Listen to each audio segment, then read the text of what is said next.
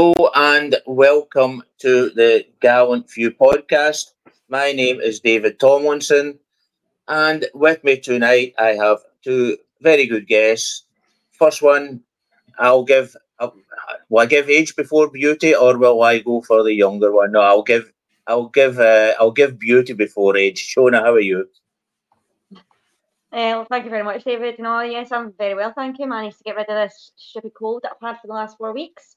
So yeah, just obviously looking forward to going back to Ibrox tomorrow. It's been a while, hasn't it? So yeah, looking forward to that. So, and I'm sure we've got plenty to talk about. And yeah, see if we've got any information on any transfers that are incoming, but it's looking very bleak at the moment, isn't it? So yeah, I'm sure we've got a lot to discuss tonight. Yeah, well, we certainly have. We've got a game of football that we played, and did we play a game of football we sort of turned up at? And the second guest tonight is young Andrew. Andrew, how are you? Yeah, I'm not too bad, not too bad. Yeah, I was gonna say go for ladies first. That'd be the better option. Yeah, getting there, just starting the work week. Looking forward to Ibrox tomorrow. We're in for some more press access there, so we'll get some good content for everyone on the channel tomorrow. I'm going by myself. Usually Colin will be coming with me, but due to Colin being away for a while, it's just me. And for lack of a better word, I am bricking it. Going in by myself into Ibrox and onto the press balcony, but we'll get there. I'm sure we'll be fine. Try not to think about it too much because the more I overthink it, the more it's going to go wrong. But yeah, it should be fun, and yeah, I'm looking forward to it.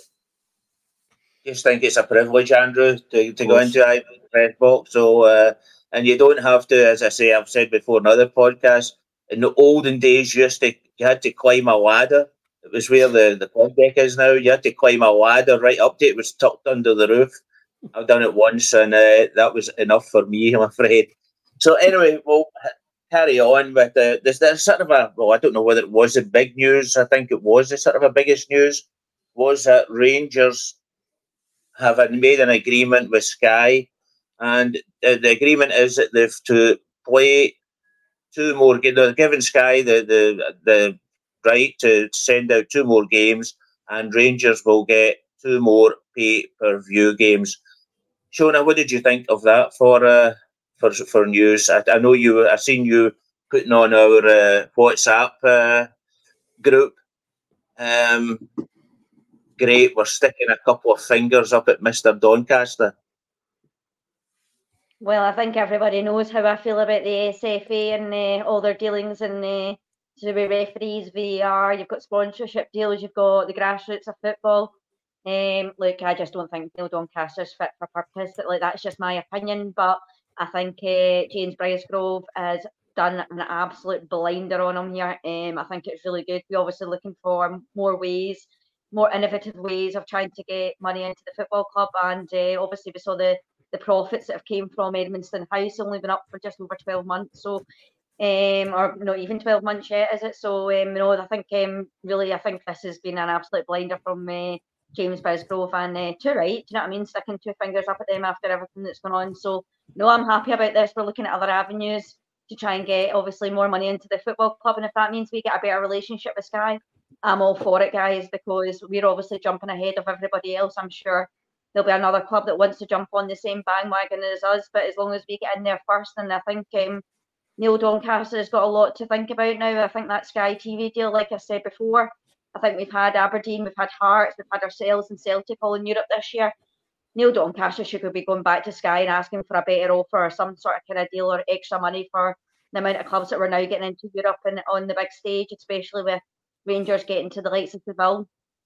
So no, I'm all for this. I think it's really, really good from James Brysgrove. I think after what happened with the referees situation a couple of weeks ago, it's all kind of died down because it's the winter break. I'm sure that'll be in the back of all the Rangers fans and all the guys at the board. It'll be in the back of their heads, and they'll just be ready to pounce on the next mistake that they make. And yes, I'm all for this, guys. I think this is brilliant what James Brysgrove is doing.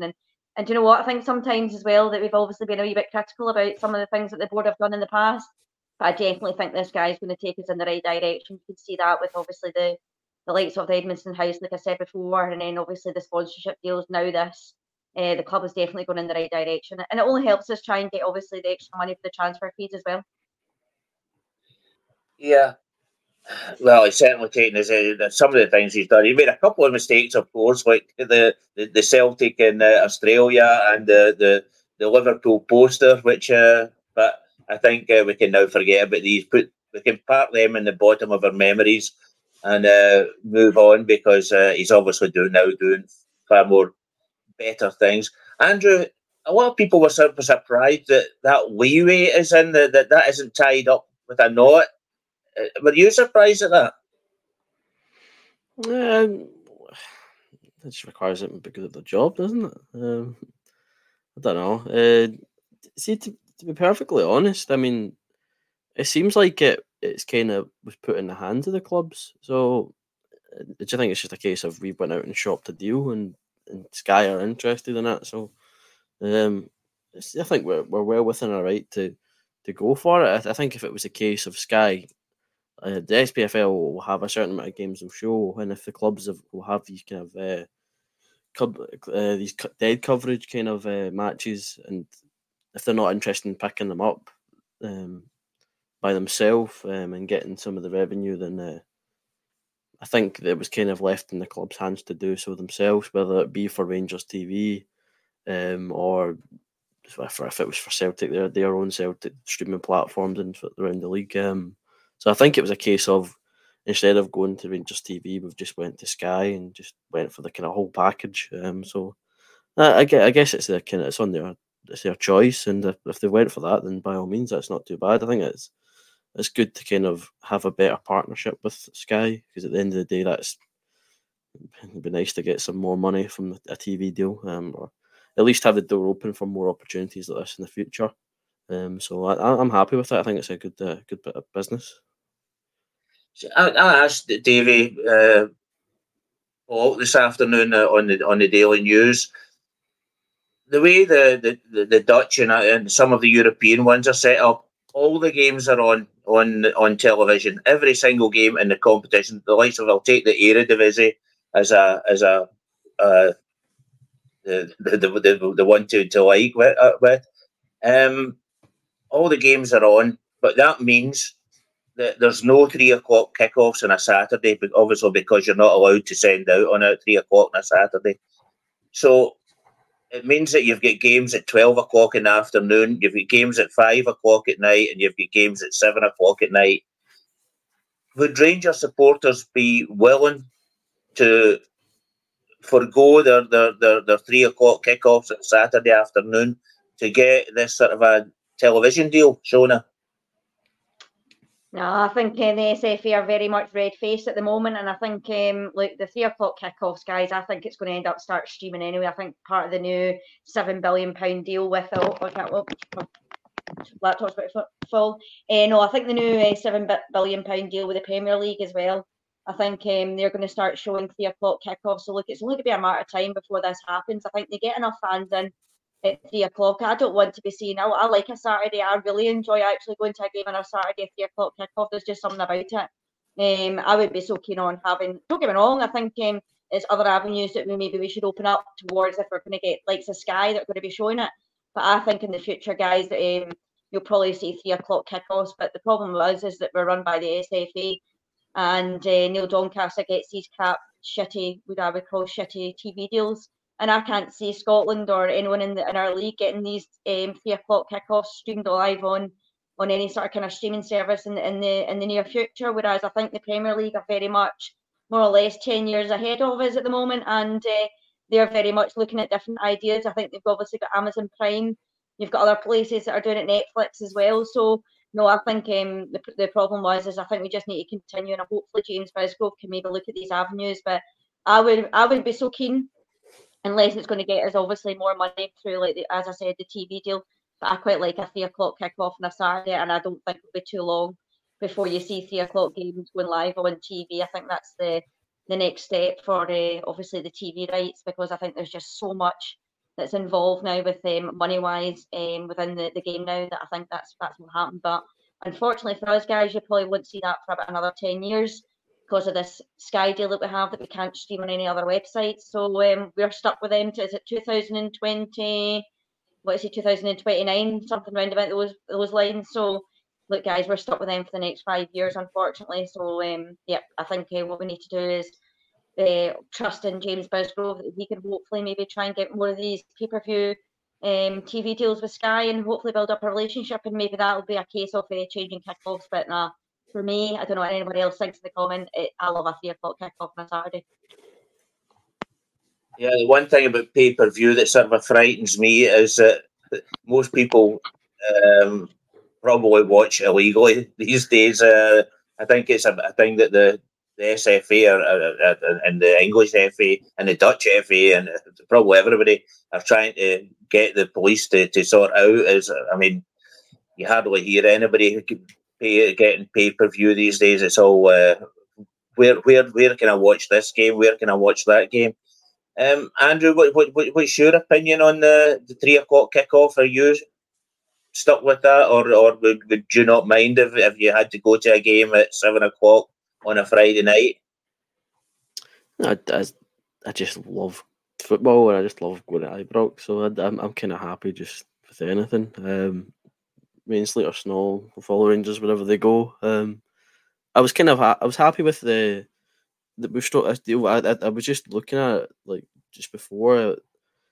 We've our new guys. Obviously, Bisgrove takes a lot of will take a lot of the plaudits, but also Karim Virani, the new chief commercial officer, because he has some history with EE and Sky and their kind of especially because he was at West Ham, he'll have some of the kind of oversight into how they do the kind of TV dealings down there. So I think if he's brought up a wee bit of know-how as to how to better work it for Rangers, then fair play to him. Good stuff. I think he's only been at the club quite recently. I don't think he's really been here that long. I think the start of the season.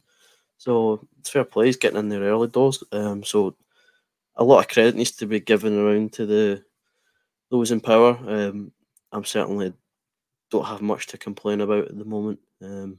So again, I don't want to be a Rangers fan that will find something to be annoyed about. I'm having a rather good day, so I'd like to keep it that way. Yeah, well, we'll see. I'm obviously used to watching the Dutch TV at strange times, so there's very, very, very few games on here now. And in fact, there's nothing in the Eredivisie virtually because it's all on television, which is very, very. I mean, I enjoy it. You can just switch on virtually any time in the weekend. There's a game on. Anyway, we'll move on to the past weekend. Obviously, with Wamango, was it you called it? With training camp? Yeah. Wamanga, sorry, yeah. And we finished with a game against Hertha Berlin. I don't know, but these friendlies, I mean, I suppose Clement came out before the game and he said, yeah, our legs are very, very tired, but that's what it's all about. It's getting to play when your legs are even tired. That way we'll find out what the players are about. Well, they certainly played like their legs were very, very tired, I must admit. Shona, what did you do? I haven't got the team written down. I'll try and do it. McCrory, Tavernier, Suter. Help me, boys. Girls. Balogun, Van. They played the weird 3 midfield of Lundstrom, Raskin, and Sterling. Cantwell, Silva, and Matondo started. Yeah. Thanks for that, Andrew. I had to get Matondo correctly, or else I wouldn't have been allowed back in Ibrox. Yeah, Matondo. He was Matondo actually had the first shot at goal. I think he had 2 shots at goal in the first 15 minutes, and then Lundstrom had a shot at goal. What did you think of the first half, Shona? What was your opinion of it? We sort of seemed to the first 20 minutes, half hour, sort of were quite well in it. At one time, Hertha couldn't get out their own half, but then Hertha gradually creep back into it. What was your opinion of it? Oh, it was your typical friendly, wasn't it? And it's 90 minutes that I'm not going to get back in my life. So yeah, no, it was wasn't exactly the most exciting game. I think Clement kind of summed it up when he said about the tired legs. If it was that case, I probably wouldn't have watched it, to be honest. But no, I thought the first half, actually thought we played okay in the first half. I thought we dominated the ball. I thought we created a few chances. I just thought up front again, I thought we weren't clinical enough. I thought Raskin and Lundstrom looked quite sharp in midfield. And then obviously you had McCrory in goals. Obviously, we'll go into the second half. I don't understand why Butland played, but anyway, in a friendly, I think he could have put on if he wanted to John McLaughlin or Kieran Wright that was there. So preferably make more Kieran Wright for that kind of type of game. But no, I thought overall, thought it was just a very poor game. I thought the pitch as well was really, really rough. It was kind of cutting up quite a lot. I don't think the guys enjoyed that at all, and that was basically from the very first minute. It was really, really cutting it up. So no, I think what I took from basically the whole game in total, we need to certainly work on our set pieces and our corners, guys. This is a thing that I've been saying for a while now. Once again, we concede a goal from a corner. Once again, we get so many corners in the game. We're really, really, really poor with them. So no, it's definitely something. I think we had, was it Colshaw? Is it Colshaw that used to play? Used to be the tactical coach, the guy that was at the set piece coach that we had under Gerrard, and he obviously we were scoring loads of goals from set pieces. So I definitely think that's a focus that we've obviously got to be working on. Not Sima, I think Silva. Look, Silva, I think probably suits a bit more a game where the balls are over the top. I don't think he's quite suited. I think he wants to play with somebody quite close to maybe the 1-2s and play off somebody, maybe the balls over the top. I don't think he got the service that he wanted. But I think it's just really hard to take from what you can from that game out of 45 minutes. So, because obviously it was a completely different 11 in the second half. But no, I thought it was your typical kind of friendly match, and obviously Clement missed most of it anyway, sitting out the sideline. So, that wasn't ideal for him. I'm sure we'll go into the referee, but no, the first half I thought we dominated it. Just didn't really create anything, and I think a lot of it was probably down to the fact that Clement says that they already had a training session in the morning, and then obviously had to play the 45 minutes. So it was a case of trying to test their fitness. But no, I think overall, I think it wasn't a great game to watch, was it? So no, I think what you can take from it is that the young team guys that came in the second half, I'm sure we'll go into that later on as well. But I think there's a wee bit you can take from the young team. So we'll probably go into that. But no, I thought the overall 45 minutes in the first half, we dominated, but didn't really create much. And I think a lot of it was down to the pitch. That's possible. A lot seems to be as well that taking a lot of criticism is Todd Cantwell. Andrew, I'll come on to Shona as well. I know she wants to talk about Todd because that's her favourite hobby. We'll get a sort of balanced opinion first of all. He seems to be getting a lot of criticism, and I think Clement is giving him a lot of criticism as well. He seems to be dropping too deep, and then that leaves a lot of space between the strikers, or he goes beyond the strikers, and that leaves a room in the midfield. He doesn't seem to have found the balance yet to play that number 10. We were all saying he should be the number 10, but he doesn't seem to have found the balance yet between what he should actually be doing. I thought he was kind of deployed outright again, which was a bit. It was annoying to see that because there was the whole Limassol substitution. He doesn't do what I'm telling him to. He doesn't stay wide. He always cuts inside. So I'm taking him off the park. Why did you put him back out wide? I just thought it was a bit silly. I think he is better in that kind of middle area. For me, he just wants to be on the ball. He chases after the ball. I've seen someone were saying like he's the most dribbled by player in the SPFL or something like that.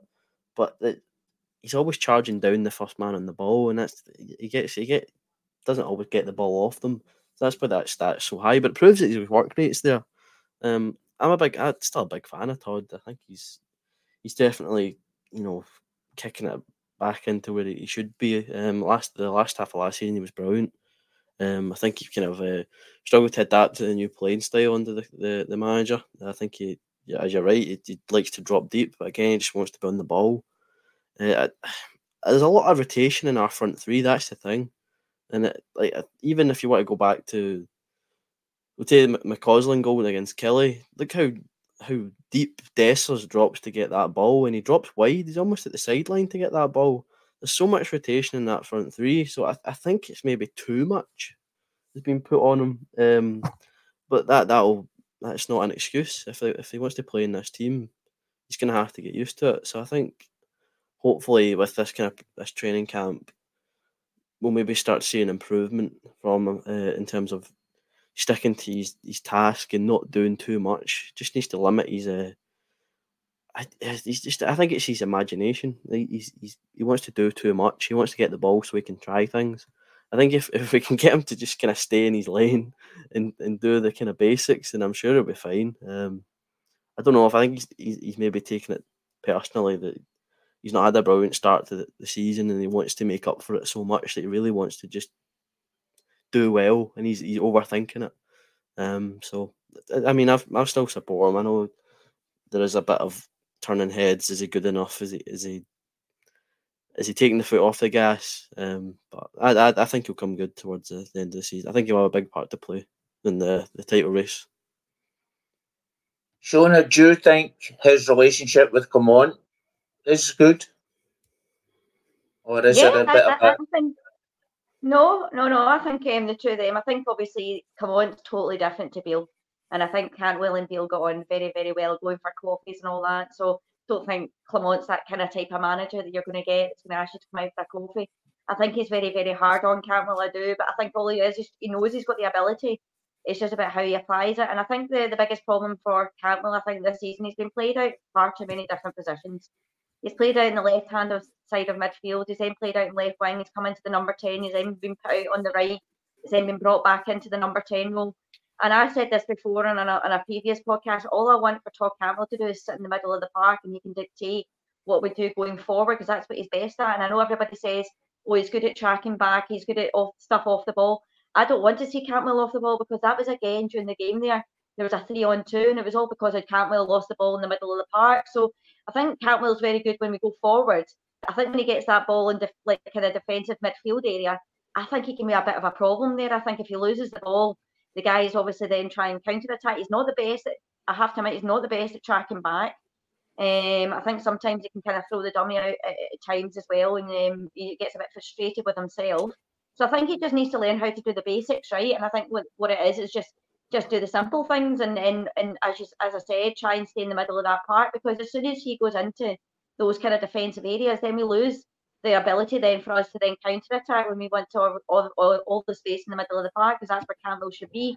I said it in the Old Firm game, Cantwell should never have been marking Callum McGregor throughout that match. It's not his type of game. I don't know what that was the only mistake that I thought the manager made, was trying to put Cantwell. That's not Cantwell's type of game.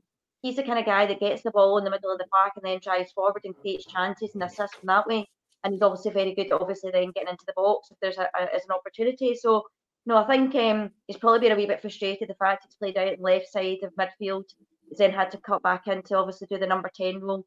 Then he was out in the right hand side. I think obviously the gaffer had put him out there and mentioned to him, well, you can shoot with your left foot if you want to cut inside. So I think what we just need to do is just get Cantwell back into his natural position and do what he does best. But I just don't think that he's just doing far too much work. He's trying too hard. And when that happens, when he loses the ball in the middle of the park, I mean, it was 3-on-2 the other night.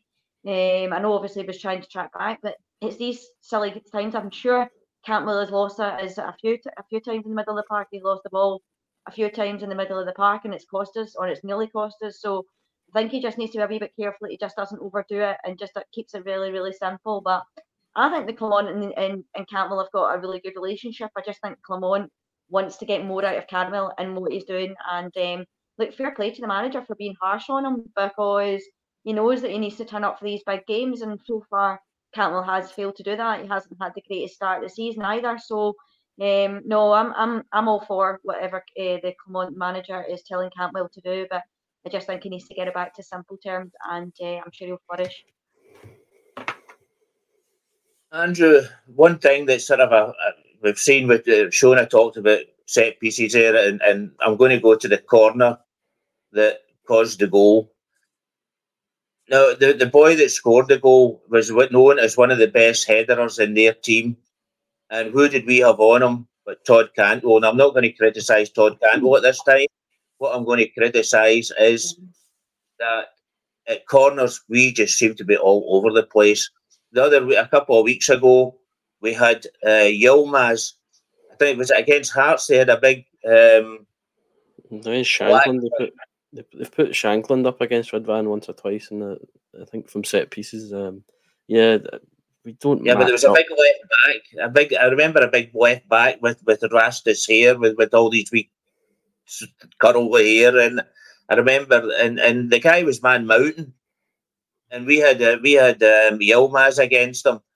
No, at the weekend, as I said again, we had Todd Cantwell against probably their best header of a ball. I don't know. Are we trying to play not man marking, but this sort of position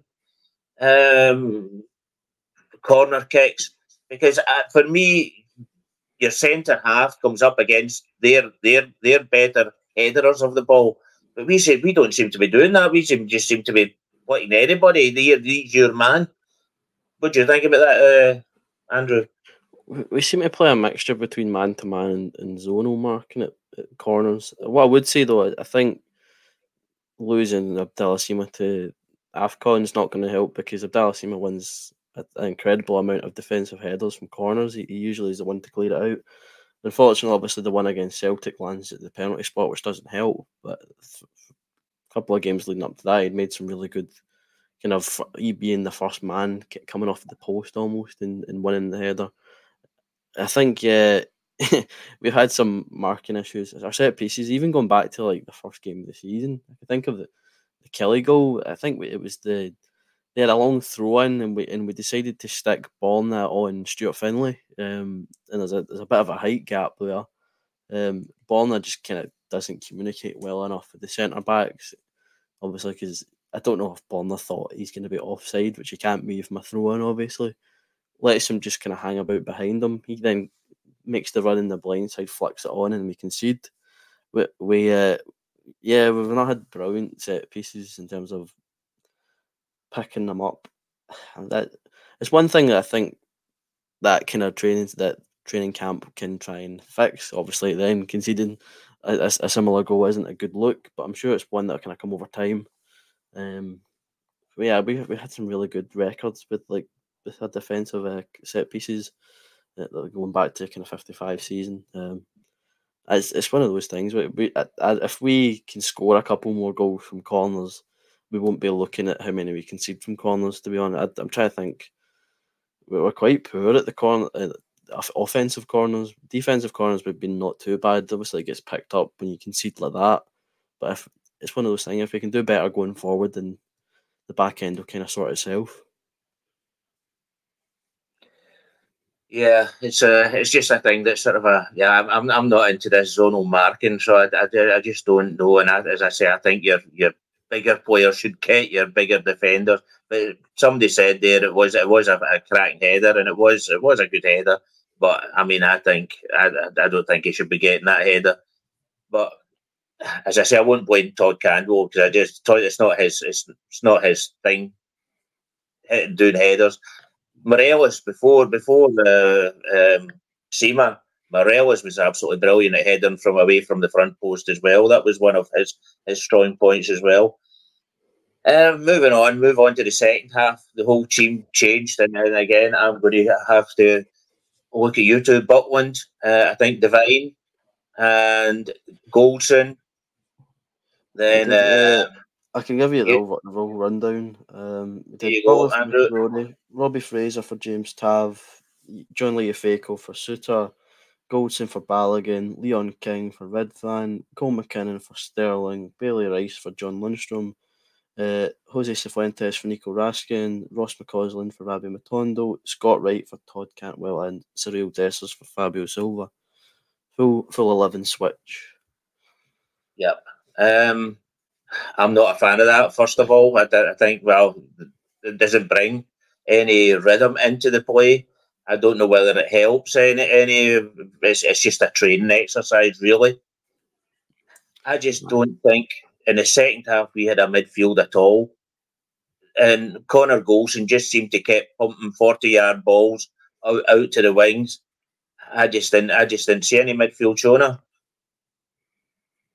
Well, going back to Andrew's point just quickly about the set pieces, about corners, I don't understand why we don't have somebody on the post. I think it's vital that we do have somebody on the post, but I'm sure we'll go into that in another pod. But no, look, overall, I thought 45 minutes in the second half, I think we were expecting, I heard obviously rumours just before it that there was going to be a totally different new 11 in the second half. I don't really understand if it was a training exercise like Clement was basically saying from the bet, obviously during this post-match interview. It was basically saying that this was more about trying to see what their fitness was like. I don't get why Butland played then. I think obviously you know what you're going to get from Butland. I would have put maybe Kieran Wright just to give him that wee bit of experience, see how he copes. Look, I think it was Robbie Fraser that ended up playing at left back and Leon King at right back, which I'm a wee bit surprised about to see Leon King there, because usually he's either played at centre back or he's played at centre midfield. Defensive midfield. So no, I think the point was, I think I was going to say to you earlier on about the youth team. I was a wee bit disappointed that some of the guys never really took their chance. I think you could see the difference that McCausland has made when he came on. I thought he was probably the brightest spark in the second half. I thought Dessers held the ball up quite well. And obviously I thought Cifuentes was getting involved as well. But no, I thought to take from it, I thought the youth guys, I don't think they really took their opportunity. I think Yefeko in the second half was quite solid at centre back. I didn't really see much of him really that I thought to myself, right, okay, he's going to get himself into the first team.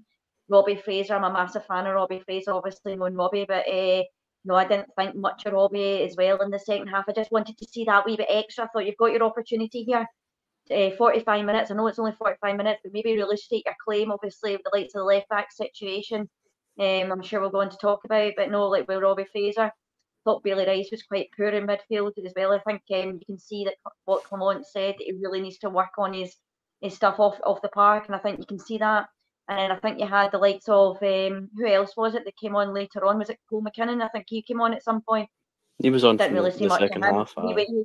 Yeah, so they all kind of went missing for me. I think what I was expecting was really maybe like the likes of Bailey Rice, maybe the likes of maybe Adam Lyle. I thought he would have definitely came on and maybe had something to show, but I mean, I don't really think these guys really took their opportunity. I think you can just tell guys that these guys are slightly away ahead, and all the fans have been shouting for Bailey Rice to get into that first team, and there is no doubt this boy is going to be special.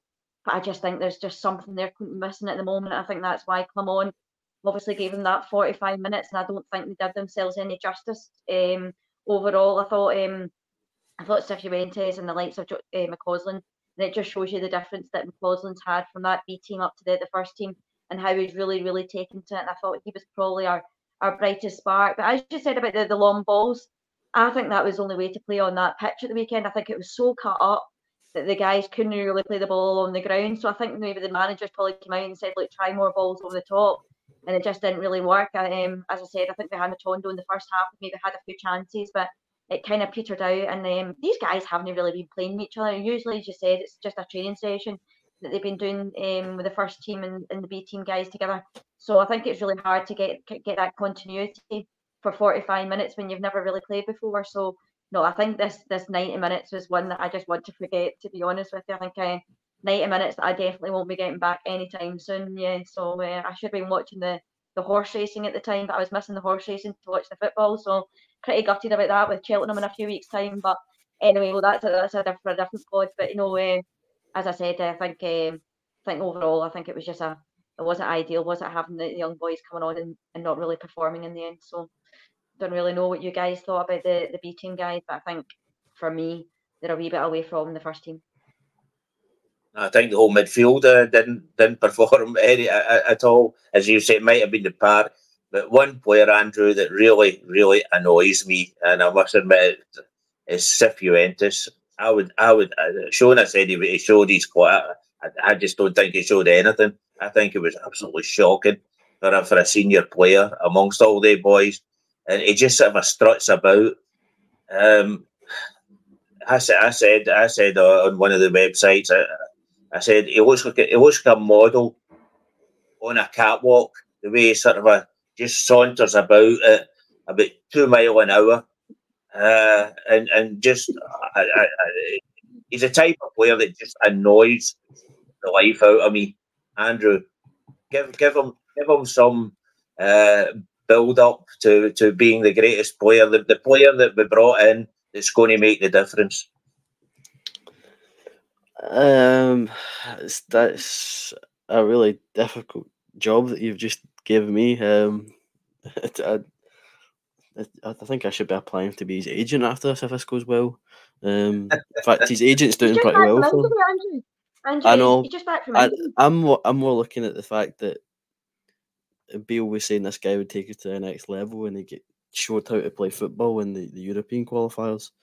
I thought he looked like a deer in the headlights for those two games, and I was kind of stuck with me. The PSV boys made a mockery of him. I would say though, yep, you're right. He's just come back from injury, and before he got injured, he was starting to look a wee bit brighter. So I'm not going to write him off just yet. I think, given the fact you then put Cifuentes, Rice, and McKinnon all in the midfield three, I think that was a bit disjointed, guys. That Cifuentes barely speaks English, and you've got two young Scottish guys to go alongside him. Also be able to speak English. Speaking in the scheme, Wayne. No, I think that was. It would have been interesting to see if that had worked. It would have been a masterstroke, but it hasn't worked, so it's kind of obvious why it hasn't. Try to get the person who speaks the least English. They are trying to be the leader in the midfield three. That's quite a tough ask. I suppose it's about getting the minutes in the legs for him because he, as we said, he's just back from an injury. I can't remember how he picked up. I think it was international duty or something like that. He picked up. So fair play. He's coming back into the team. It was interesting to see. Obviously, Tom Lawrence and Jack obviously were there, but never featured, which is probably better for them who want to get injured straight away. So maybe see a wee bit more of them maybe tomorrow night. Don't know how far away they are from the team, but good to see him back in there. I was actually quite happy to see John Leofeco back in at centre backs. Interesting that he kind of went for a really young back four, except for Connor Goldson, who was going to lead that. Try and have a wee bit of experience across each line. Goldson obviously had King on his right, Leofeco, and then Fraser out on the left. I thought there was a couple of times where Goldson made mistakes, and you're looking at him going, "You need to be the one that's leading these lads," and you're talking about with the ball at your feet. But I mean, he tried to run the ball round the back of his standing leg at one point, and then lost it completely. I'll chop that up as a bad pitch. I was happy with some of his passes. He was quite good. It's a trademark. I think Kevin Thompson said it in the live stream. It's almost a trademark Connor Goldson pass where he gets out his feet and makes the long diagonal ball. We've certainly seen some really good times where it's come off. But I don't think we really looked like scoring any time in that game, apart from kind of long shots and edge of the box efforts, and it was kind of weak. I don't want to say I don't want to slaughter them because I see the game for what it is. It's for the legs. It's get the minutes in the legs. These kind of games just in the back of training sessions are killers, but they're going to be useful in the long run. So yeah, I don't think it's too much of a waste. I think we'll see some more of we'll see it pay off when you get into those crunch games, especially if you're going to end up playing games like you did during the road to Seville with cup games and going semi-finals and extra times here and there possibly. So you need to have this put in the work now, so you've got it in the tank for the later stages when it matters. So fair play. I'm not angry at this kind of mid-season, pre-season. Interesting to see how we do against Copenhagen tomorrow because Copenhagen they got through the Champions League group. Fair play to them. We're not playing against mugs here, so that'll be a real good test. Yeah, it surely will. And I hope, the supporters are going to be paying money as well. I hope he doesn't turn it into another shambles like it was on Sunday and play two different teams and a load of young boys. I disagree a bit with we didn't have a chance. Mr. Dessers had a chance about 2 yards from goal and done his usual swipe over the ball, completely missed it. See, that's why I don't categorise it as a chance because the ball landed at Dessers' feet. That tells you it's not a chance at all. If it's him that gets it. I feel for that guy. I really do. How many times are we going to keep saying ex-Rangers player? There is a player in there somewhere. I feel like I've said it about Scott Wright. I've said it about Sam Lammers. I've said it about Dessers this season. I think I said it just before Cifuentes got injured. Actually, come to think about it, there is a player in there somewhere, and we just need to find it. It's so frustrating because he looks. You don't pull off the goal in Seville against Betis if you don't have a bit about you. It's just keeping it consistently coming to the front instead of I'll drop the shoulder, cut inside, and then I'll cut back to that side.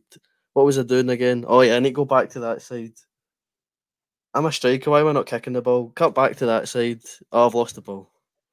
That it's a bit frustrating, but we've seen it before. Ryan Kent and his step overs, his legs getting tied up in knots, and then he ankles them, and then he puts the ball in Rose's head. So it's just we're continuing the kind of Kent storyline, except it's got Dessers this time. So yeah, it is what it is.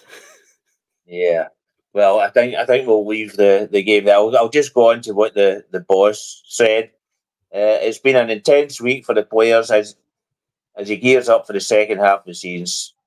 He was sat down with Rangers TV, and he said it's been really good. It was really intense. We had a lot of tough training, so the players' legs are really full. I wanted to play them in those circumstances, really heavy legs in the game against Hertha. So that was interesting to see the players who can cope with that and who is having more difficulty. It's been really interesting, and besides all the training, there have also been individual talks. You could do every evening. It's been very good to get to know the players even better than before and to grow the story together. We haven't had a moment like that in the last few months because every 3 days we have had a game. We want to get them to better physical level and they were before. And we are going to need that in the next couple of months to raise our game. Fiona, but I'd covered this with Davey this afternoon as well. I don't think it's a bad thing to have personal talks with the player. I think you can get to know them inside out. Really, I think that's quite a good thing. Yeah, I think Clement is one of these guys. I think he's very much very laid back. He shows you that very much on TV, but I don't think you would want to be on his bad side. And I do think there's a fun side of him. I think we saw that in the cup final when he was obviously flinging about the trophy about. So no, I'm all for the manager having that kind of the relationship with the players, that he knows what he wants out of them, as long as they do exactly what he's asked from them. There's no doubt they'll be in the next game, and as long as they perform well. But I think you've got to have that level. I think the manager will want the best out of the players, and then he'll know himself when it's the best time to have that kind of fun side with the players, whether that's they're going to La Manga or obviously after the cup final. I think a couple of guys they went back inside to Ibrox for a while, and then they were straight back up the road, no drink, no alcohol, straight back to training the next day, and obviously had them in obviously on Christmas Day for a double training session. So no, I'm all for it. I really like Clement. I think he comes across really well. I think, as you said, I think he's got a wee bit of humour about him. I think his dry humour is really good. I don't know how he managed to do a post-match press conference when he obviously had most of it standing over a wall but in behind a fence. But no, I think I don't know about you guys, but the stuff that was going on Twitter that night, I was in absolute stitches. So the man behind the wire and all sorts. 3 minutes before your next obviously Fives game and you're waiting to get in. But no, honestly, I really do rate this manager, and I think the guy beside him as well, the assistant manager, we've obviously got Niles Coughlin in. We really are going in the right direction. You obviously hear Jermaine Defoe, his podcast, talking obviously about Philippe Clement and his style of play, about how like he's quite similar to like your Jose Mourinho. I think he very much knows what he wants from the players. He's obviously very calm and collective, but I think when you don't want to go on the wrong side, just like Mourinho, I think you saw that kind of character about Mourinho. He was a really good character on the touchlines, but I think if you got on the wrong side of Mourinho, that was it. I think a lot of the stuff that's coming out with the transfer rumours, like Emmanuel Dennis, who I'm really keen on getting, whether that's something to work on. People are talking about Emmanuel Dennis's attitude. I'm telling you now, Clement won't stand for any of that nonsense right now. He will not stand for any attitude problems within the camp. I think he very much wants it to be a very harmonic camp where everybody's enjoying themselves, everybody's looking forward to training. And I think I saw a picture of, it's on Todd, well obviously I follow Todd on Instagram, don't I? So it was a picture of Todd Butland and Scott Wright playing golf. So no, like at the end of the day, like I think he's just trying to get that good factor within the team at the moment. So and continue it forward. I think that's why we've been winning games. I think it was very interesting about Tav's interview as well. And then you had the likes of Jack Butland the other days coming on, talking about the new manager and the new style of play. Not that I was paying much attention to what Jack Butland was saying at the time, but I was more paying attention to him. But no, I think honestly we are going in the right direction. I don't want to get too concerned about the likes of the transfer rumours that are going about. I'm sure we'll come on to that next. But I think we just not got to really, really trust what he's doing at the moment. And I think the Shankland deal is now pretty much dead in the water. So I think all of us fans have to move on from that. I think I said that to you before. I don't think he's Clement's kind of style of player, and just hopefully that the guy like Fabio Silva and whoever else comes in obviously manage to do the job. I'm sure we'll go on to talk about that next. Yeah, well, I wanted to. I'm conscious of the time, and I really want to get on to the transfer talk. So I'm conscious, but I want to read out this. It was unreflected. I love it here. I love the club, the passion from the fans and the people in the building. There are a lot of young, ambitious people still learning, but really motivated to learn and to become better. I also see the big difference from 3 months ago in a lot of departments. There is a huge potential at this club, and everybody is working really hard. Now that really lifts me. That as I was talking to David Pollock this afternoon, and he said the big thing there is that he finds there's potential in the club. Now I think we all find that this club's been a sleeping giant for too long, Andrew. We really need to get woken up. You not think so? The way I see it is similar to the way that I felt going into the 55 season with Gerrard. There was just a lot of focus on being successful. There was less talk and more action. Just kind of, we take it a game at a time, we'll do our job, and whatever happens, happens. As long as we do our job, things that we want to happen will fall into place. Obviously, going back to Betis away and then the cup final, I think it played out perfectly the way we would have wanted it to happen, and that doesn't happen without the hard work that goes on behind the scenes with the gaffer, these assistant coaches, and they're reaping the rewards for that. So fair play to them. He's certainly doing a good job of building up the goodwill. I liked how honest he was in his kind of earlier days at the club, saying, this is a project because of the kind of poor ground works that we kind of have. We're going to need to build up the basis again and just take it game by game. I think he was quick to say things like we might lose games and how from now until the winter break. Funnily enough, we've only lost one. It was the one we probably wanted to win the most, unfortunately. But I mean, we're still in there. We're still in the dogfight, and you think if you wait another month, are we this close? Are we through in Europe? Do we win a cup? I don't know. I really don't think that would have happened. So a fair play to him. I would say also that there might be a bit of criticism about the kind of this kind of training camp. It's a different kind of different journeys between the two teams, because Hertha had played a game already. That was our second game of their mid-season break. That was our first game of the mid-season break. We're going to play Copenhagen, who haven't played since, I think it was December the 12th or something like that. The last game they played in the Champions League was the last game they'd played. So they'll be back where we were against Hertha, their first game since the start of their break. So it's all about just kind of managing where we are at the given moment, because Berlin played, so they've got the kind of more minutes in the legs. So would be expected to be carrying the game tomorrow and see if Copenhagen can keep up the way that we tried to keep up against Berlin. So I'm happy with it. I think we're managing our situation well, or as good as it can be, with a lot of the unexpected injuries. But it's football. I think we should maybe be looking to get a couple more names in. I think that would certainly go and help us a long way. So I'm sure we'll talk about some of those names.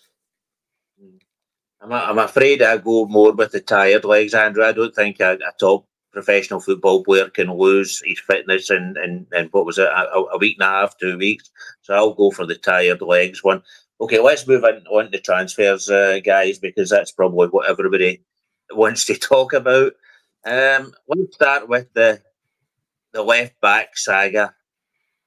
Yilmaz to Verona. Yilmaz not to Verona. Yilmaz to Verona. Doig. Rangers are interested in Doig. No, Doig's going to Marseille. Rangers are not have not backed £3 million for Yilmaz. So Verona have said they're not going to sell Doig then. So Marseille are saying we're not going to wait forever. Shona, what do you think about this left back position? Well, I think it's been a bit of a conundrum all transfer window, and it's not probably what us fans were actually looking for. I don't think any fan at the start of this January transfer window thought that we'd be going into a left back. Look, guys, I just think this January transfer window is a lot tougher than we actually originally thought. I think you can see that the swing or the to and throwing, the yo-yo between the likes of Ridvan. You've obviously got the likes of this guy, is it Jurasek, that we've also been linked with. You've got Josh Doig. You've had other left backs. I think we were linked with Wagner at one point, and then we're linked with Giggy Smile. So look, I think this one's going to go on until the end of the transfer window. I think Rangers are not back a bid from Galatasaray for around £3.4 million for Ridvan, which is not far off what we paid for him. As far as I'm aware, Ridvan does not want to go to Galatasaray. He would rather go back to Besiktas. So that kind of blows that one out of the water. And I think obviously the likes of the deal with Doig going to Marseille, I think there's obviously been a bit of a stall on that one. I think that relied on, is it Remy Lodi at Marseille that was going to Saudi Arabia? Is that right? That deal is about done. So look, this is all just a one big vicious circle that's going to happen. And until those bids are finalised, I don't really know what's going to happen. I think if they leave it far too late in the window, then I don't know who else that you could get. I think a lot of these deals at the moment, obviously I thought there was going to be two that was going to be mentioned that they were trying to sign. I heard there is still rumours that they are trying to sign these two players, but whether that's a loan or a loan to buy option, I don't know. You've got the likes of Owen Beck that's now trending on Twitter going to Celtic, so whether that's another one where we've missed out an opportunity on. So whether a case of the manager does want to keep the lights out, or there's an agreement in place that Borna Barisic has signed a pre-contract, we just don't know. Nobody's really giving much out the club at the moment. We just seem to be linked with a lot of left back and a lot of midfielders. There's not very many attacking options, as in like strike force. I think the main ones I've seen is mainly wingers, midfielders, and left backs. So probably not what the fans wanted to hear. And then you've obviously got the Shankland, where it looks like Shankland's going to be signing a lucrative contract with Hearts. I think it's going to be over, is it between 10 and 12 grand a week? So I think that's their highest ever wage. So they've broken the wage bracket for over the last 10 years for Lawrence Shankland. So I think a lot of the ones that we're getting linked with at the moment, I think obviously there's one that's came up today that I'm pretty keen on, and I quite like that midfielder that we've been linked with. But I mean, there's quite a few players that I'm quite looking forward to. Obviously, would love to have had the likes of maybe Batshuayi here, but I think his wage demands are far out with our budget. But I think we're working a really, really tough January transfer window. You look at all the top big clubs in Europe; they're all doing loan deals or loan to buy. You've even got Spurs out there that are back, like getting Timo Werner on a loan to buy option. There's quite a lot of these ones. I think it's been a lot tougher than I originally thought.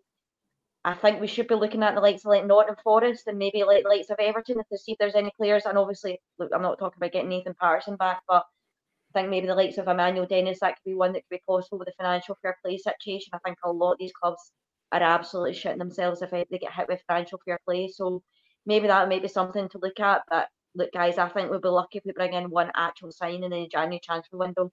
And I think the rest will be loan to buys or loan. Yeah, well, the ones that have you had Wagner, then you had Gijs Smal is a one that's from the Dutch leagues. Now, I watched him on Saturday.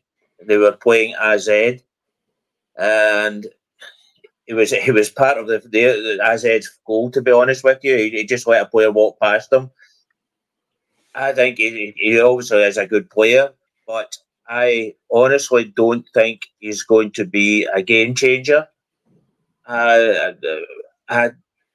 obviously seen him one game. My friends have told me he's a good player.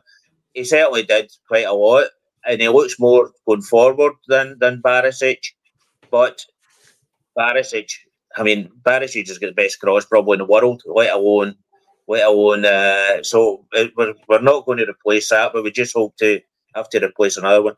Anyway, another guy who popped up today is David Jurasek.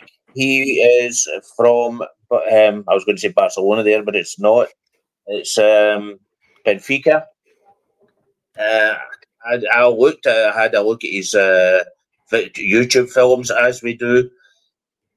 He looks quite a tidy player.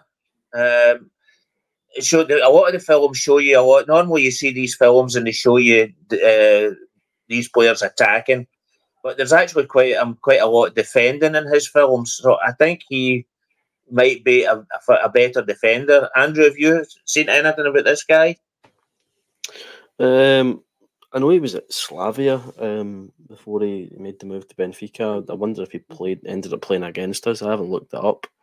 That would have been maybe the season after we played them. I just thought maybe Slavia. We've had the run-ins with them in the past, and not really good ones, it has to be said. But I mean, it's a left-back market where really seem to be scouting at the moment. I'm happy if this is names that Niels Koppen has brought to the table.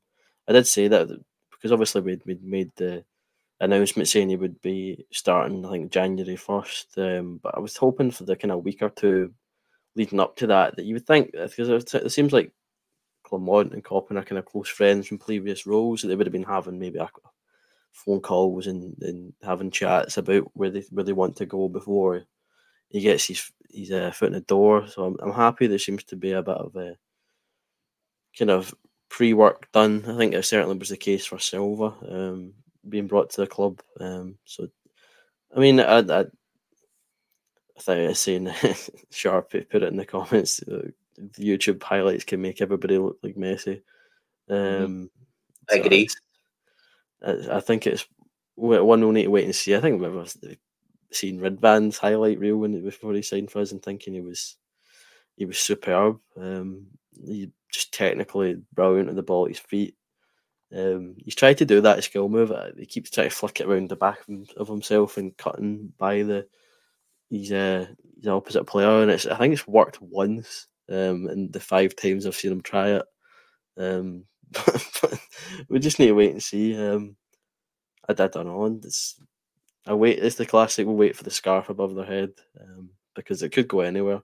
So many names getting chucked about, and it seems like we wouldn't see our kind of picture clearing up until other teams' pictures clear up, and then that'll kind of give us a forecast as to where we're actually going. But time will tell, I suppose. Shona, it seems to be a thing you're talking about. Beck there being linked with them. It seems to be a thing that we wait, and then they sign for Celtic. We've had that with quite a few players now. Palma was the last version of it, and I remember the guy that went to Celtic that we were after from Hibs for a while. Was it Scott as well? Yeah, Scott Allen. Yeah, that seems to be a thing that we've got. We keep waiting and waiting and waiting. I don't know whether it's. I think if a team name a price, then they might have. They might come down somewhat, but they won't keep waiting forever for Rangers. Well, I think Celtic were more in need of a left back than what we had. I think obviously we had Ridvan and Borna. I think the problem is that when we're waiting for that trigger button to happen on either one of them before actually moving in the transfer market. As I said before, I think it's going to be a really, really difficult transfer market. This Jurasek that I've been looking at. Look, I think he's really good on the ball. He's really good at driving with the ball. The problem is his final delivery that he needs to work on.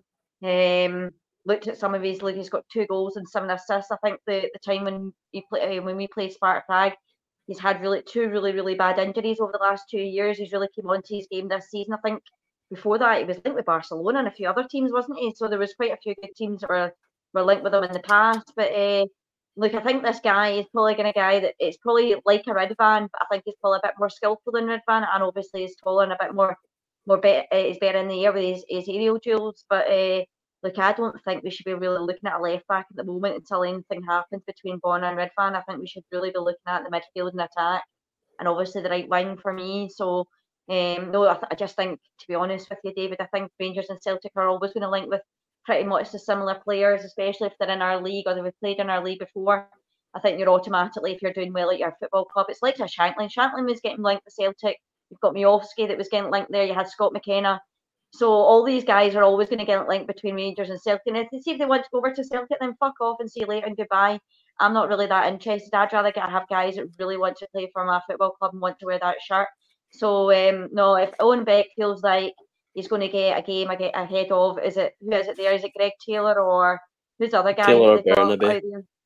Bernabe, and there's another guy, isn't there, as well? So look, if they really want to bring in them, then what does that mean? Is he going to get a start ahead of Taylor? I don't think so. I think that Taylor's any good, but can I see Owen Beck taking Taylor's place? Probably not. It depends what obviously the manager wants. But look, we don't really want to be talking about them. But yeah, no, I think a lot of these transfers that do come up, I think we had the guy that used to be obviously one of the scouts over there at the other side of the city, and he came over to us. So there's probably going to be similarities that we're probably using the same sort of like kind of budget, the same sort of kind of players that we're looking at. And then obviously it depends on obviously who's going to offer the most money, and that's why Scott Allen made that massive mistake and going to Celtic for the more money, and then look at his career now. So he made that good pass against us, to be fair. I think everyone seems to always remember that. That one, that one pass. That one good pass. But no, I don't know what you think, Andrew, but I just think that the January transfer window is all about, and this is not just for Rangers. I think every team across Europe are just waiting for that trigger button. If somebody comes in for one of their players, then they'll consider maybe going for another player and they'll have their options open. But until that happens, I just don't think that we'd be going out to buy a left back until anything happens with Ridvan. And I think if it gets too late in the transfer window, Rangers won't do the deal. So I think what Rangers need to do is try and get away from the left back situation in the transfer window and maybe look at obviously these players up front and these attacking options, and hopefully that's what Niles Coughlin is doing at the moment, maybe trying to pull one out of the bag. But I mean, we do only have 2 and a bit weeks to go before the transfer window closes, and I think a lot of Rangers fans out there are getting a wee bit frustrated, obviously hearing today about the Shanklin news. But obviously there's talks today about Nisbet. I wonder if Andrew wants to come on to that. But look, guys, I just think that this January transfer window with the FFP regulations and all the clubs around Europe doing all these loan to buy deals, I think that's the direction that we'll be going in, unfortunately. Yeah, well, I could heard the Nisbet one this afternoon. Now, whether it's whether I don't know the source. The source is seemingly my uncle knows somebody else's uncle, and he knows the agent, that type of thing. So I don't know whether the source is that good. But it is a player that I would be quite happy. I, to be honest with you, I would prefer him to Lawrence Shankland. But as we were talking to Shona earlier, the big thing with him, he had very serious injuries, and that would probably be a sort of a red flag for me, Andrew. Again, it's a player we missed the boat on. It's frustrating if we now, a year down the line, think, oh no, he is good enough for Rangers, then why didn't we make the move when he was at Hibs? We should have made the move when he was at Hibs during the 55 season. He scored something like 2 or 3 goals in 3 games against Celtic. Shankland's been doing that this year, and now if we're thinking like Shankland, why did we not like Nisbet during that season? It's frustrating missing the boat on these players and going down south and being the second team they sign with instead of the one that beats us to the punch, and then we realise we made a mistake, which is it's frustrating. I think to be perfectly honest, I'm still in the Shanklin camp. I think Nisbet found out the grass isn't always greener down south. And I mean, the money might be nice, but he's certainly not having as much impact as I would say. Has he been anywhere near the Scotland team? I know he's been injured, but I don't know if he's been I think Shankland's made a kind of resurgence into the Scotland team. He scored in the last game, did he not? I think we should have went hell for leather and tried to get Shankland tied up. If we are gonna lose him, I think we'll regret it if we don't sign a striker in this window. With Danilo being out, Dessers being our only striking option, Silva being a striker we brought in but can also play left, which we might need to do with Sima being out for AFCON, assuming they go all the way because they are the reigning champs, Senegal. So I don't think we're covered enough up top, and that's especially frustrating given the fact we did bring in a player to go up top, and he's been forced to fill a gap. I think Shankland we should have really put the pressure on. If I don't know if he is signing that deal. It's a nice contract, but that's what I was going to say. Shona said it's a dead duck, but he's not signed a contract yet, so. No, everything. I think a good example again was Scott Allen, because there was a lot of talk saying that was done for us, and then it was almost like done for Celtic. He signed us, him with the jersey. I mean, I'm not giving up on it, but to be fair, I'm still not giving up on Joey Veerman and Jamie Walker from about 4 years ago, signing in the last day of the January window. So I mean, it will come down to the wire, knowing Rangers. So I mean, we'll wait and see. It is frustrating, but. It's been a tale. I think Stephen in the comments there. It's kind of frustrating to constantly miss the Scottish players. Doig is annoying. That we're now looking at Doig when we should have been looking at him 3 years ago. Nesbitt's been annoying because we could have looked at him 2 years ago. Somebody needs to just compile the list and go, here's your Scottish lads here. Here's what they're doing. And if it really comes down to it, look what they do against Celtic. Shankland scored goals against Celtic this season. Nesbitt scored goals against Celtic in the 55 season. He scored a couple of goals. He scored against us, Kevin Nesbitt. Shankland scored against us. So he can't have the they're not good enough to play for us when they're putting goals by you. I think that's just a wee bit of a pain in the arse that we overlook these guys. But we'll see how it plays out. I'm not giving up hope on Shankland, so I'm fingers crossed that we'll make it work. I know it's water under the bridge now, but I'm afraid Joey Fairman is probably going to be moving on to one of the big teams in How many Europe. millions is that? Probably, it'll be well up in the high millions. Put it that way. Probably. It's so frustrating. And we knocked it back for 7 million. Yeah, that's just I mean, if you've not got it, you've not got it. To be honest, but let's be fair. But that was one we were banking on the Champions League that season. It was so frustrating. You could see it coming a mile away. It was we're gonna sign him. But let's just get by Malmo. I think it was. Yeah, that's right. The Champions League qualifier, and they sank us, and it just kind of petered out, and we lost them. But well. Yeah, we're all on about PSV this season that they wouldn't do anything in Europe, but they're doing well in Europe. Yeah. And they've won 17 of their last 17 games, and they're going for their own record. They had the original record in the Eredivisie. They're going for 18 games the next coming game. So they're doing something right. Anyway, if you get any, there's one name I've still got for the midfield. No, I've still got a couple of names. Marco Bulat, showing seemingly a central midfielder. I'll let you bring us up in that one.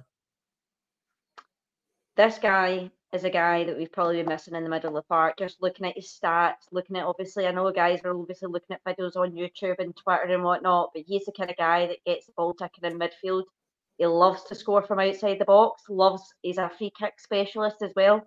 I don't know how Tav is going to feel about that when he wants to take a free kick, but I do think we need to be a bit more varied in what we're doing. Obviously, I know that Tav is very good at free kicks, but maybe this guy will offer us something a wee bit different. He's very, very direct, very good on the ball. I think I looked today's passing accuracy is 86%. His long passing accuracy is 83%. He's created 15 chances this season. He's had 5 goals and 2 assists. And as I said, he's very good at shooting from outside the box. And obviously, he's got that shooting accuracy. So, look, I'm talking really, really good goals from outside the box as well. He's the kind of guy that reminds me, you know how obviously we had got far too many defensive midfielders, or we've got not the guy that kind of can create something. He's probably a bit like Todd Cantwell, but in that kind of centre mid role. He's very, very good on the ball, but he's obviously very good at picking a pass, and he's very good at scoring from outside the box. So I think he just offers something a wee bit different, just not as attacking wise as what Todd Cantwell would be. So he would probably obviously sit there, whether it's the kind of guy that I think we should be looking at. Definitely, I think roughly it's going to cost us about £5 million to get this guy. I think he would be the type of guy that I would have. Then you've got your Lundstrom, you've got your Raskin, and you've got your Stelling, the guys that could play in that kind of the middle of the kind of defensive role. And obviously maybe play Raskin and this guy maybe further forward. So no, I'm really, really keen on him. He's only 22 years of age as well, so he's still young enough that we can develop and we can sell on. I think that's something we've got to be looking at. But just going back to the Shankland one, I really would love to have Shankland, but I just think it's getting far too late in the transfer window now that I can't see Hearts selling him and having somebody there to bring in, unless they're going to bring in somebody like that guy Van Veen. But I think the reason why, I think they'll probably put a little bit of pressure on Shankland to sign this contract within the next maybe a week or so. So look, it would be up to Shankland or Rangers to put in a bid in the next week. But I've just not really seen any really rumours around Hearts going for any kind of attackers. As if they were to replace Shankland, who would that person be? So I think we would have to offer them above £5 million now. I think it's got to be between £4 and £5 million to get Shankland in. And I just can't see us spending that type of money in this January transfer window. And maybe would have thought about that at the very, very start. I thought maybe £2.5, £3 million would get Shankland. I just don't see us spending that kind of money on Shankland if they're looking for £5 million. I think it could be better spent on this Marco Bula and maybe another person up front. So it depends what the Rangers fans want. I do think that Shankland would score goals for us. I just don't think he's the type of player that Clement wants, but everyone's entitled to their opinion, and everyone's going to think I'm off my head that this guy scores goals for fun in Scotland. I just don't think when it comes to maybe the type of style that Clement plays, when we come up against a really, really tight defence, somebody with a low block, how's Shankland going to deal with that? And everybody says, well, he scored against Rangers, he scored against Celtic. Look, guys, it's totally different when you play for Glasgow Rangers and you put that shirt on. I know he's a fan. I'm not doubting his ability, and I'm not doubting the fact that we give 100%. I just don't think he's the type of striker that Clement fancies. I think the amount of guys that we've been looking at the moment that are all 6 foot tall, like I said to you, we need to get better at set pieces and corners. I know that Shankland's good, obviously, when he scored the header against us, but he's not really prolific in the air. And I think Clement's looking for somebody that's a bit more prolific in the air. I think you get that with the likes of Sima.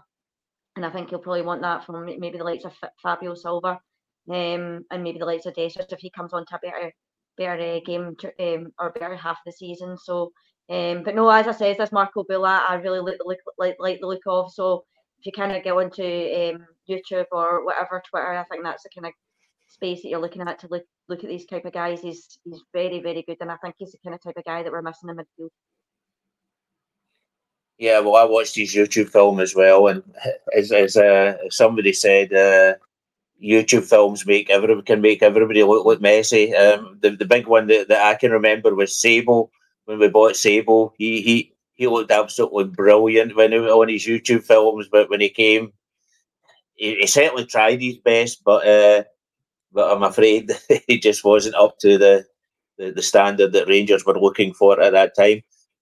Andrew, I'll come to you. A name I think you said you'd heard of it. Luca Langoni seems to be. This was a new one on me today.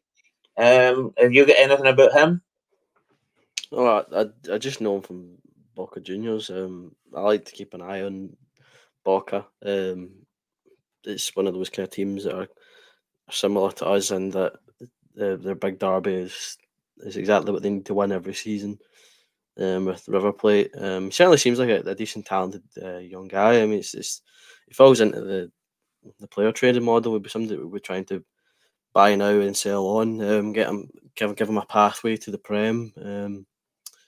I think it certainly would be a decent move. I haven't seen anything price wise or contracts, but it's a name that I kind of remember seeing and glancing at, looking at some of their stuff. For Boca, fair play. I mean, if it's something we're looking at, then I think we should pursue it. Certainly seems to be, if I can remember, he's rapid. So I mean, I'll be a bit of pace, but at the same time, I mean, Matondo with the speed record in the Bundesliga for Schalke, and that's not exactly been the best move that we've made. But I mean, it certainly is the areas we should be looking at in terms of certainly the style of player we should be looking at. 21-year-old, in a kind of really good kind of team, a good academy there. So I mean, they know the expectations that they want, so they'll be kind of similar to us in terms of winning, having that hunger and desire to be winners at the end of the season. So, I mean, if that's something we're looking at, then by all means, I'll back it. This Niels Koppen, his name jumps out at me at that sort of a sign. I think this is one that he's sort of brought in because that PSV are right into that area, and I think, and hopefully that's an area that we can get into in the future. I'll bring in one for myself now because I watched Million Manhoof at the weekend. Manhoof, yeah. He, I'll tell you how to say it right, Shona in Dutch. Is Manhoof.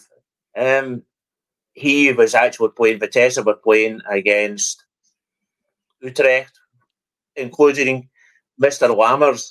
So it was quite a good. Vitesse were absolutely hopeless in the first half, and he hardly got a kick of the ball. To be honest with you, he did try, but he wasn't very good. But that wasn't his fault. Vitesse were just terrible as a team.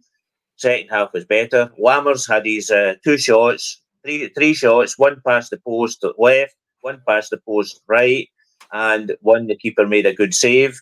And he had his fall on his backside moment where he put his feet into these positions. He says sort of a nowhere he has himself, and then he falls on his backside. The second half of Vitesse come in and Manhoof get more into the game. Had a few nice through balls. Didn't see an awful lot of them. It was a 0-0 game. And it was sort of one team was first half, one team. Lammers got quite a lot of criticism from his manager at the end of the game that he didn't stay in his position. He was all over the park except where he should have been in the striker's role. So he got that, and at the end up, he missed a chance because he was sitting waiting for the ball instead of going to the ball. And his manager commented on that when he was standing next to him.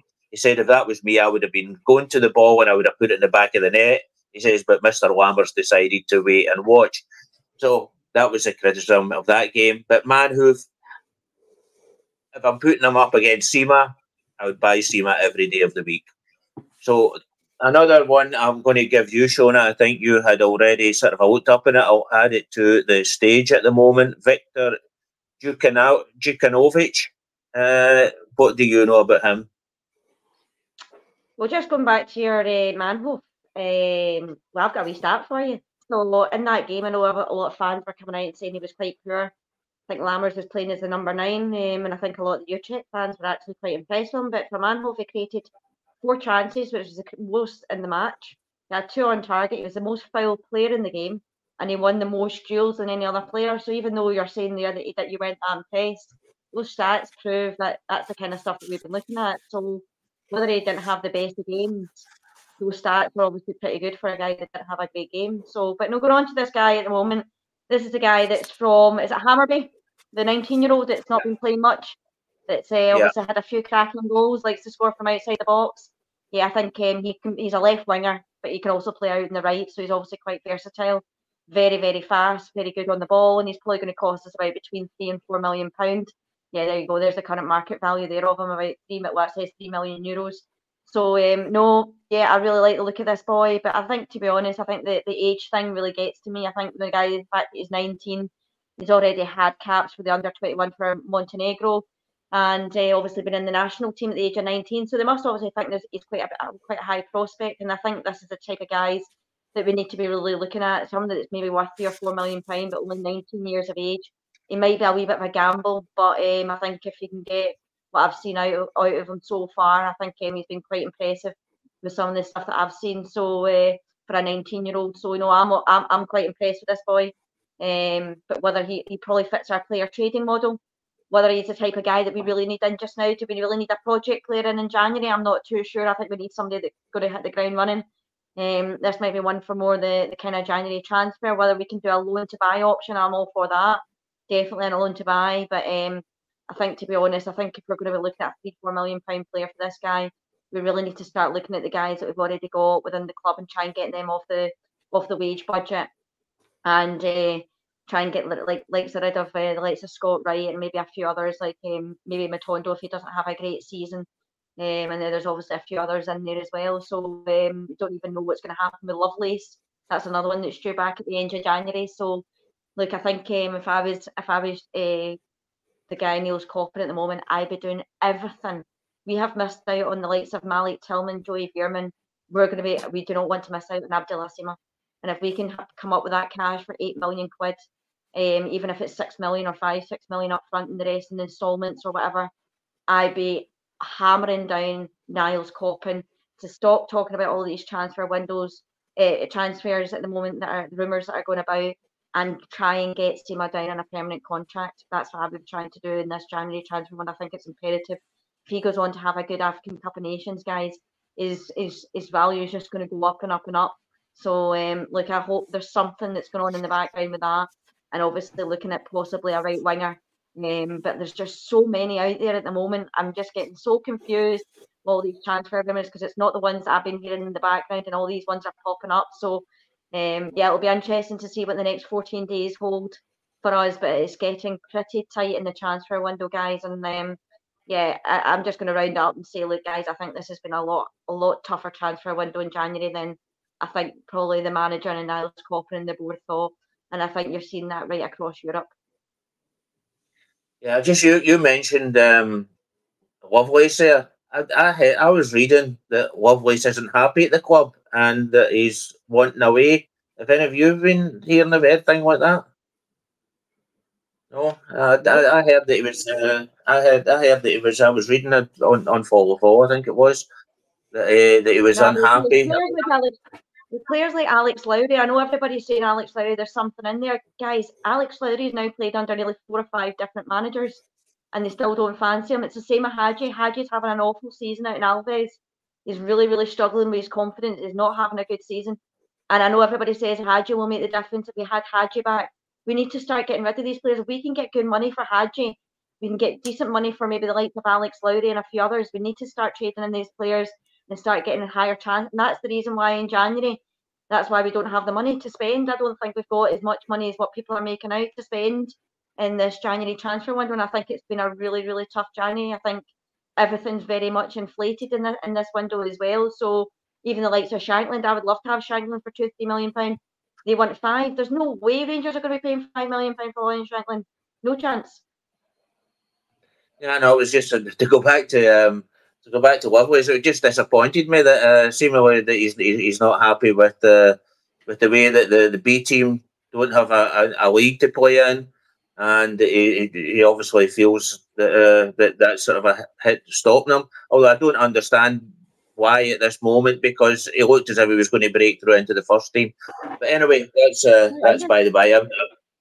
I'm looking. He's supposed to come back January as well, is he not? I think that was end of January. I think he's supposed to be. Once I seen somebody saying that Danilo was going to come back in January. Well, I think the manager's already said that he's probably not. We're not going to see him this season again. Certainly by the end of April if he does come back. So I don't think we'll be seeing Danilo. I'm going to sort of try and finish up at the moment. We're on to 1 minute, 1 hour, 23 minutes. Shona, if we missed anything you want to bring in? No, I just think that like I said, I'll just round it up. I think this January transfer window has been a lot tougher than what we originally thought, and I'm just hoping that we can bring in an attacker and maybe somebody for the likes of midfield and or the likes of right wing. But I definitely don't think we should be looking at any left backs unless something happens within the next 14 days. So we shall see. Okay, Andrew. Anything nothing spectacular. Just obviously to the listeners, keep an eye on the page tomorrow for Copenhagen. I will get you up to date as we can in terms of the team sheet coming out, giving your kind of thoughts pre-game, half-time, post-game, get the manager's comments. So keep an eye on the page, and you'll get to be able to see all that tomorrow. So yeah, I'm just buzzing for that. That's all for me tonight. Past my bedtime. I got work in the morning. Yeah. It's been a quite late one tonight. Anyway, I think I'll just round up. Thanks for coming on, Andrew. Thanks for coming on, Shona. And we will be back with a podcast on Thursday, I believe. So look out for that. And tomorrow will be the daily news for our members. If you just pay £1 a month, you will get a daily news show every day.